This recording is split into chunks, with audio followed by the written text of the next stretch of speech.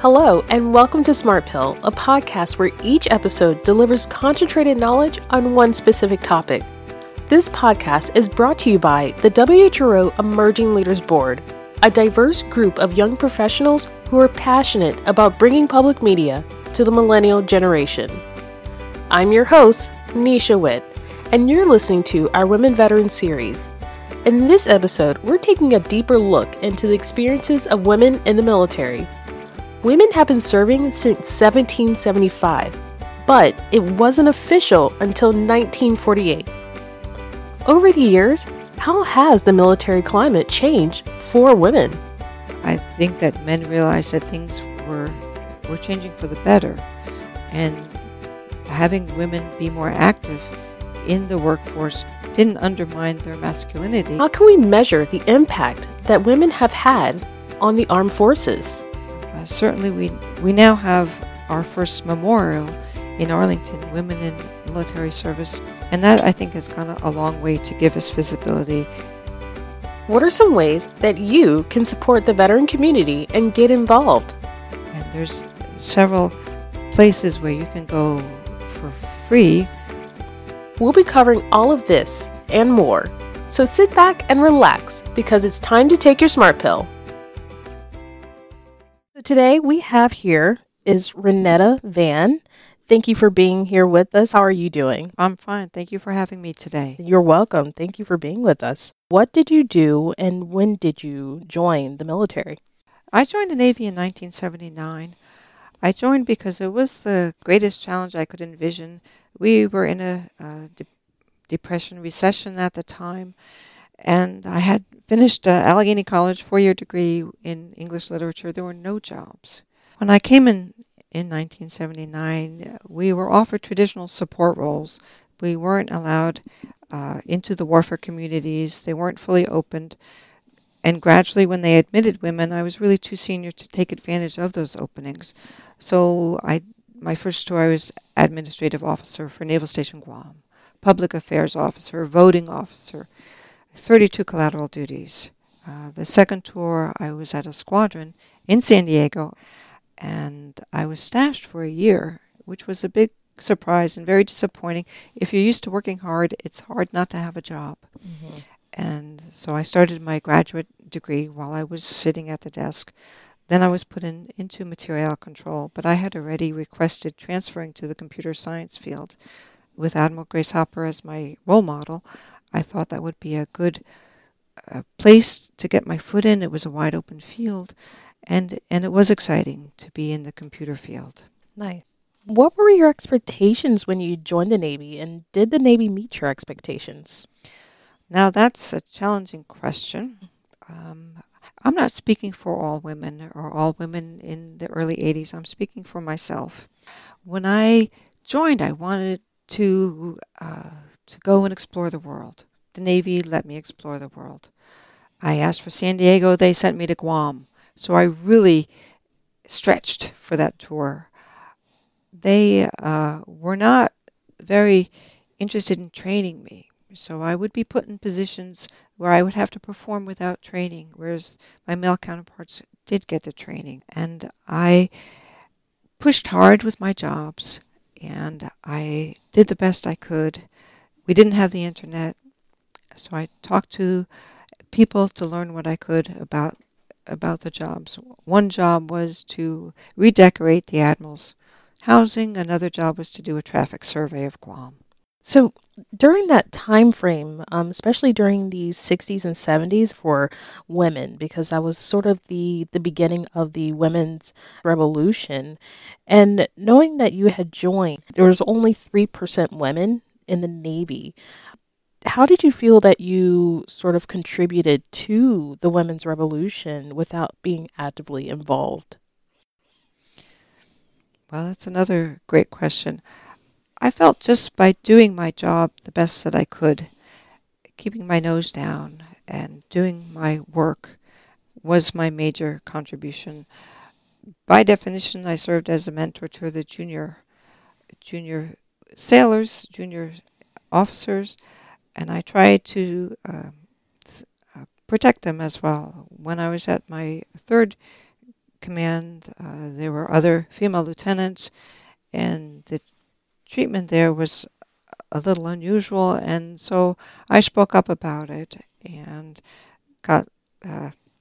We had some interesting dialogues about women in the military and the progression.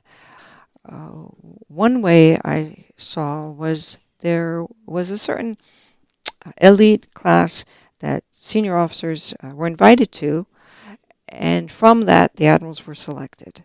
And I noticed that there were never any women. Women didn't know about it. Women didn't receive the message traffic. They didn't receive well, there weren't emails back then. They never got the memo, so they couldn't apply. So I wrote an article about that, put it in the newspaper, and sure enough, the next year women started applying. I felt by serving in a non-traditional role that I was breaking new ground. And I was excited to see all the changes that happened at different conferences that I went to, like the Athena conference in 2016 at Annapolis, where there were over 300 or 400 female officers there, and they had no idea of the challenges that we faced. And that's often the way it is with big changes. They couldn't understand why some of us were looking rather haggard, because they came in the military with these opportunities offered for them. I'm glad it's that way. I'm glad they came in fresh. During that time frame, because I know you were above or leading junior sailors, did you ever feel that you had to prove yourself to your male counterparts that you're not, some radical feminist or, the typical stay-at-home mom that stays at cooks and cleans? Like, how did you balance that persona in the military? Sense of humor goes a long way. There were a lot of positions I was put in, and I hope I eased out of it gracefully. I'm not sure I did. For instance, on Guam, it's very humid, 100% humidity, and numerous men would ask me, "Why aren't you wearing makeup?" And I said, well, if I wore makeup, it would just melt off me. And finally, I lost my temper one day, and I said, I'll wear makeup when you wear makeup. Because it was just we were working so hard that it just didn't make a lot of sense. And balancing when I was single and then when I was married and had children, it meant I didn't sleep a lot. That's how I balanced it. I just pulled some all-nighters here and there.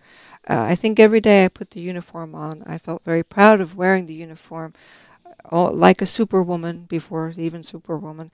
And I felt like I could do things. Do more things because I was in the uniform.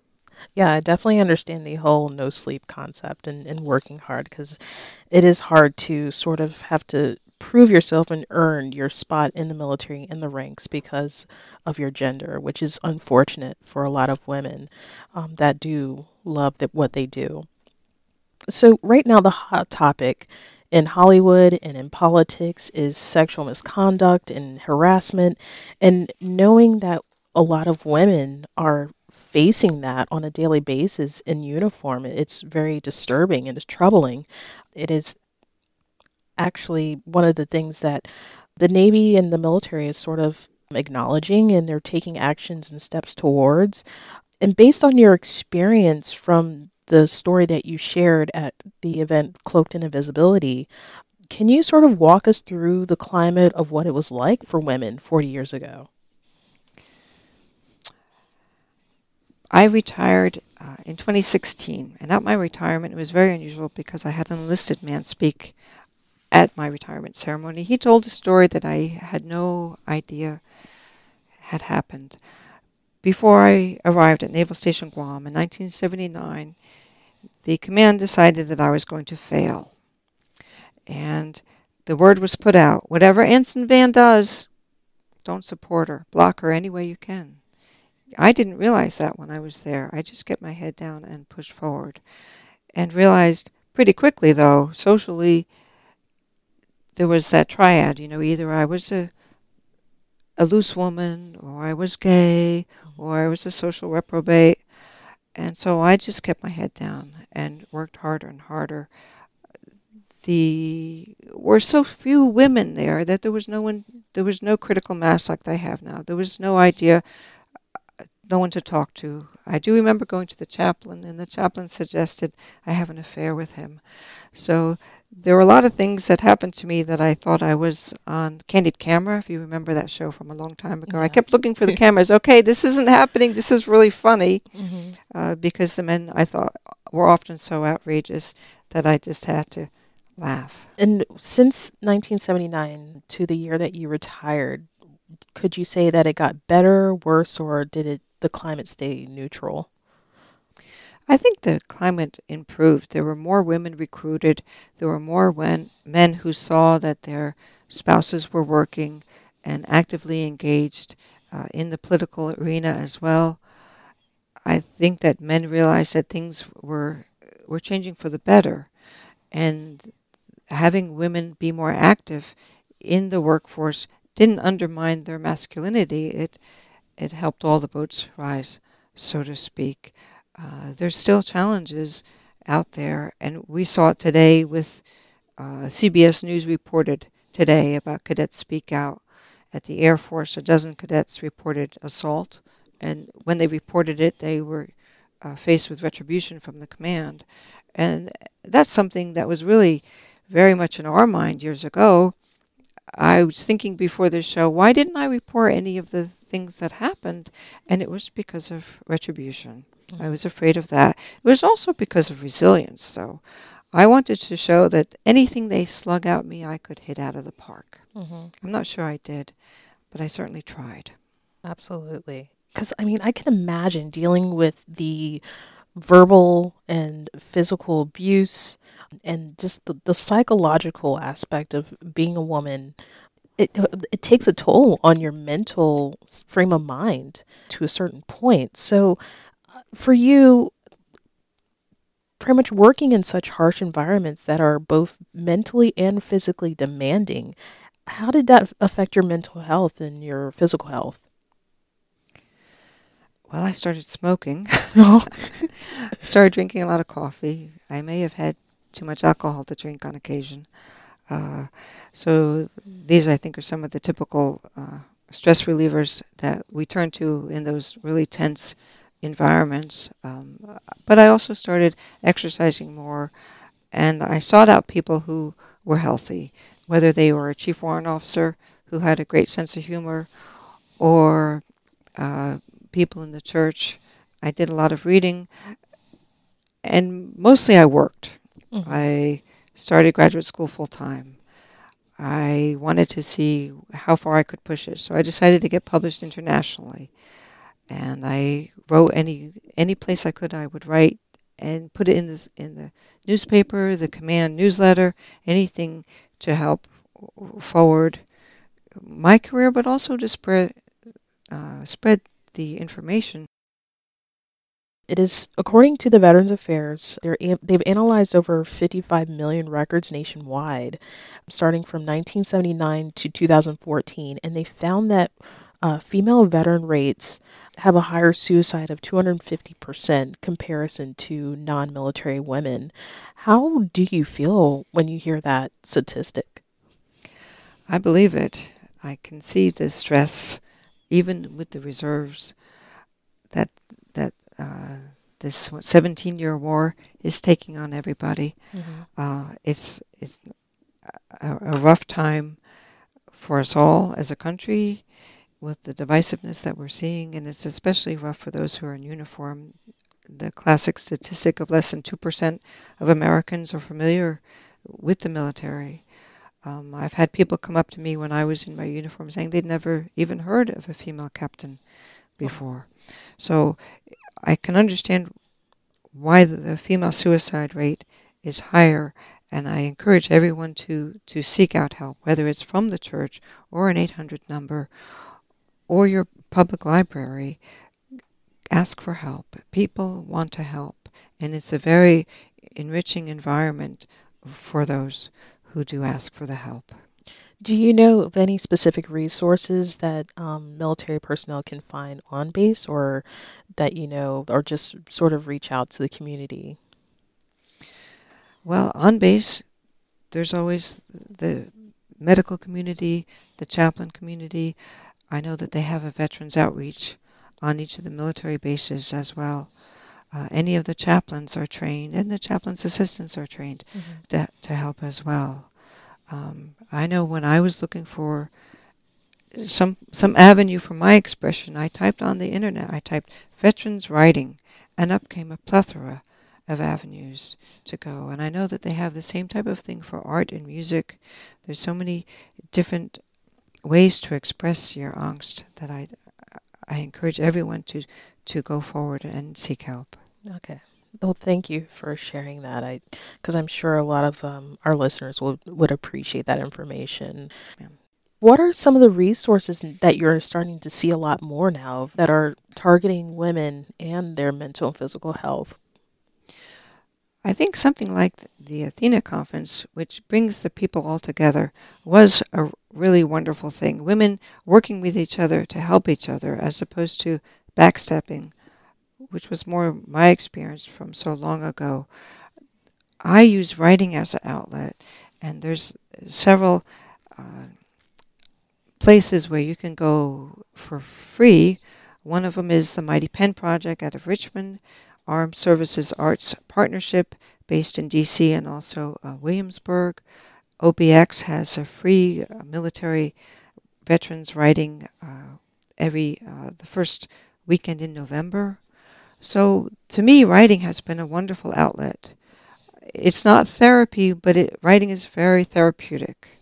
That's amazing that you're utilizing your writing and artistic skills to sort of use as an outlet. You mentioned stress. Having to balance your personal and professional in having a family of children. Can you sort of recall the first deployment or the first mission that you had to go on when you first started your family?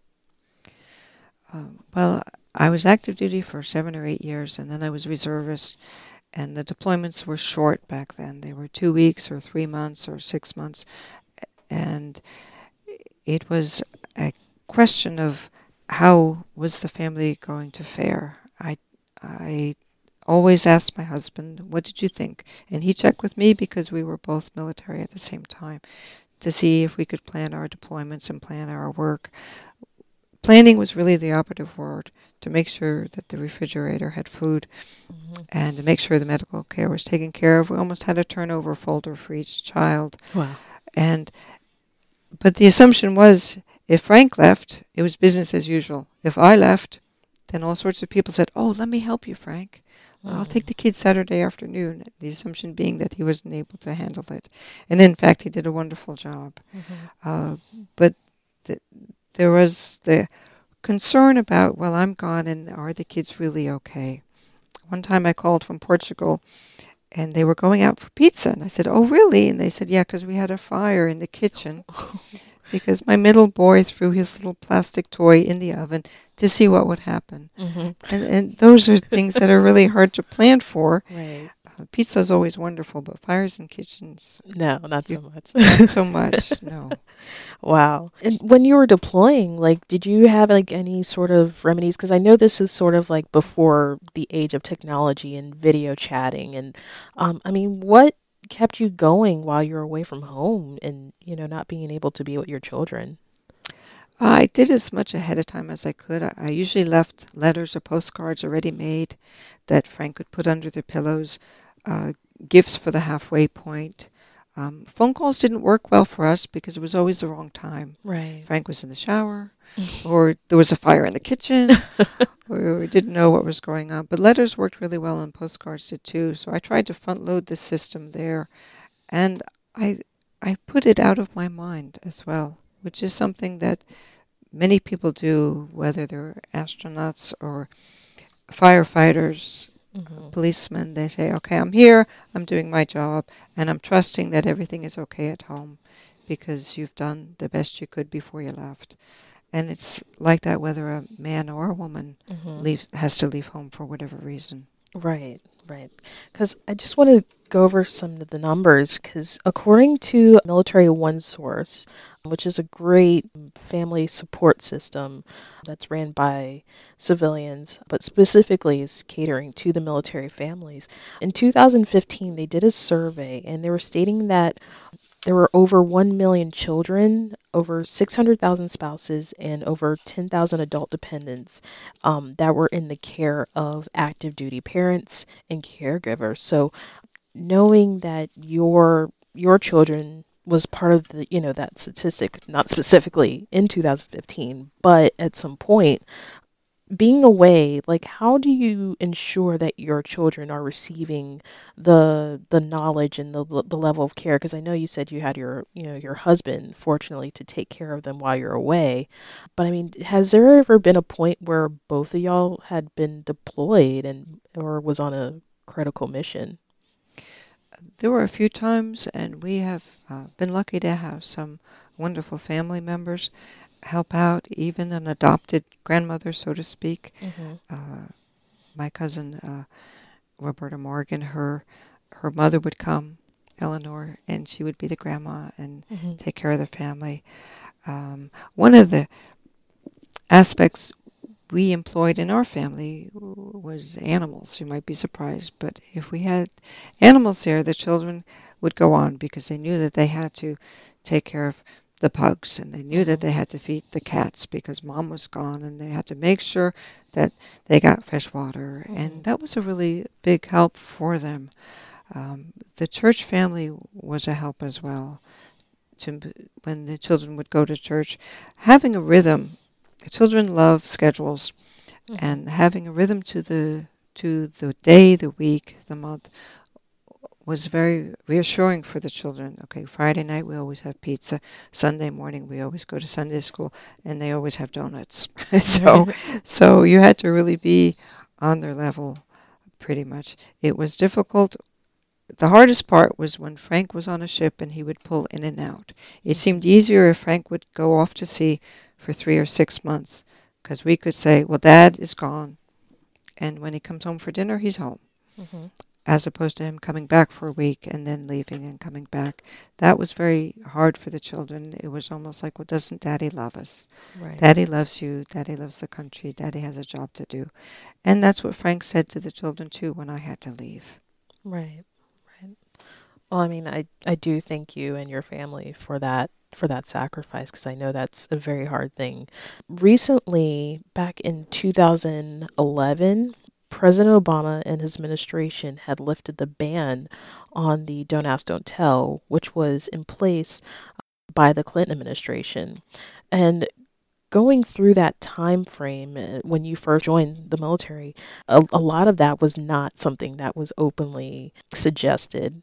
So what is your point of view in regards to this transition of from 1979 to 2011, and knowing that people are able to express themselves in such a way that was once not acceptable? I think it's a natural progression. We've always had homosexuals in the military, and it was just a question of how out they could be and how the command looked at them. Typically, if they were super performers, people would turn aside from it. One of the first things I had to do on Guam was to out-process one of my own female sailors for being gay. And then one of the last things I had to do was to write an award recommendation for an officer who was flamboyantly gay, and he was getting out of the military. So as a young person, I saw that, and I said, Maya up, mind my own business. I'm just going to take care of what I can take care of.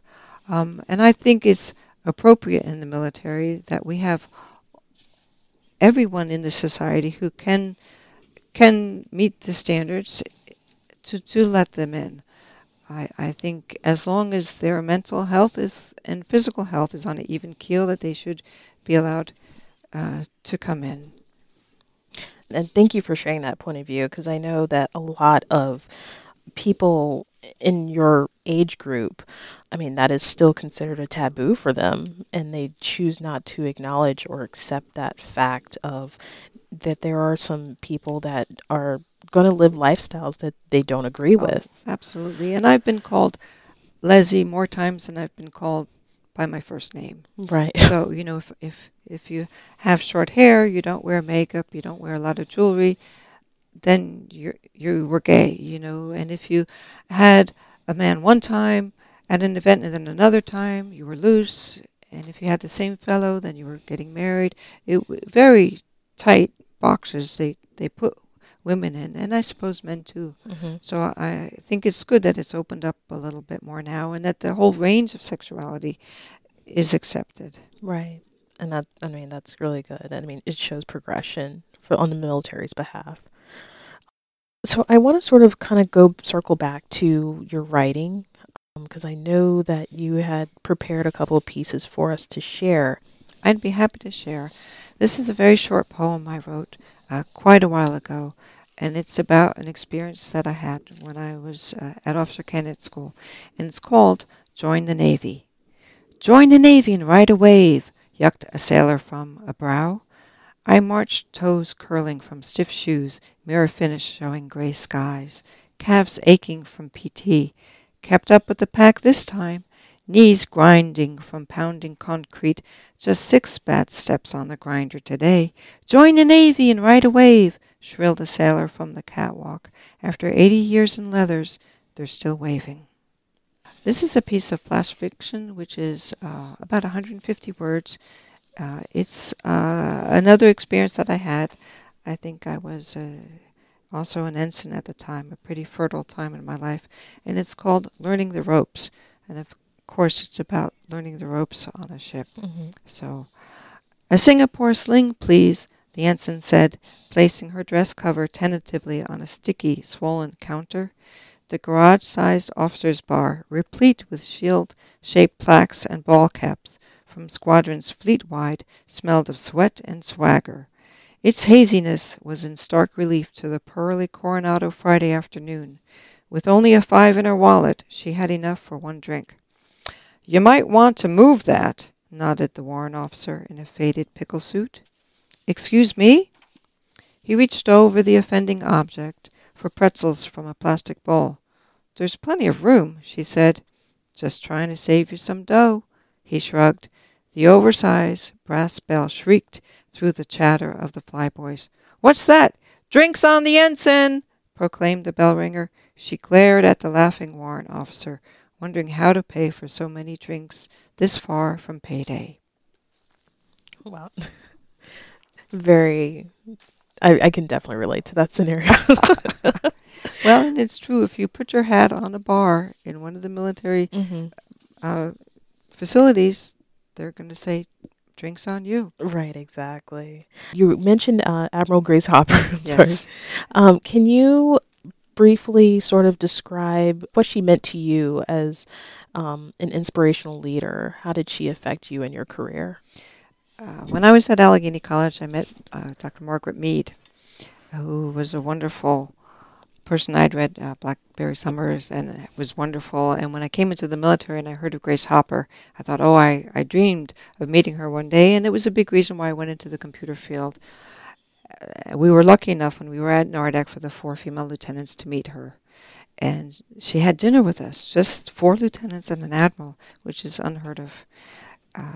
She challenged us to do better, to push harder, to publish, to get our PhDs. She wanted the best for us, and I'm not sure that we fulfilled her dreams for us, but it was certainly a dream of mine to have met her, and wonderful to have dined with her. That is amazing. I can imagine meeting someone that you look up to and being able to sort of sit and talk with them and share your experiences, but also receive some insightful information from her. And in a sense, it's where it's motivational for you to keep pushing. So that is really cool. Thank you for that. The numbers have drastically improved in regards to recruitment for women joining the military. I sort of want to get your thoughts on the visibility of women in the military. How do you see that? How did you see that transition? Well, I came in, it was about 3%, and I understand the goal now is 25%. And my saying is, we're not there if we're still counting. And until we have a cross-section of people on the Joint Chiefs of Staff and in Congress, we're getting there, but we're not there. Maybe the last couple of years we've gone backwards a little bit. But I think it's become more accustomed now for there to be females whereas I would hear people grumble about, oh, she's not going to be my boss. Now, quite often, not only is a woman your boss, but it's also the commandant. So as we have more high power women and minorities take positions of leadership, then the underlings have no choice but to toe the line, so to speak. Certainly we now have our first memorial in Arlington, Women in Military Service in Arlington, and that, I think, has gone a long way to give us visibility. It's the only place in America where the different military females can get together and see stories and give homage to the work and the sacrifice of their sisters. You've taken your Smart Pill and you're better for it. Smart Pill is brought to you by the WHRO Emerging Leaders Board, a diverse group of young professionals in their 20s and 30s who believe in the power of public media to make their voices heard. The podcast is recorded in conjunction with the Emerging Talk series, bringing critical information and important conversations to people in Hampton Roads and across the country. The podcast is produced by Keith Darrow, Louis Estrada, Truly Matthews, John Miller, and Nisha Witt, and produced in association with WHRO. Sound recording and technical assistance by Victor Bowen. Special thanks to WHRO Director of Community Engagement, Nancy Rogan, and the WHRO Marketing Department. On behalf of the Emerging Leaders Board, I'm your host, Nisha Witt, and I'll talk to you again when it's time to take your Smart Pill.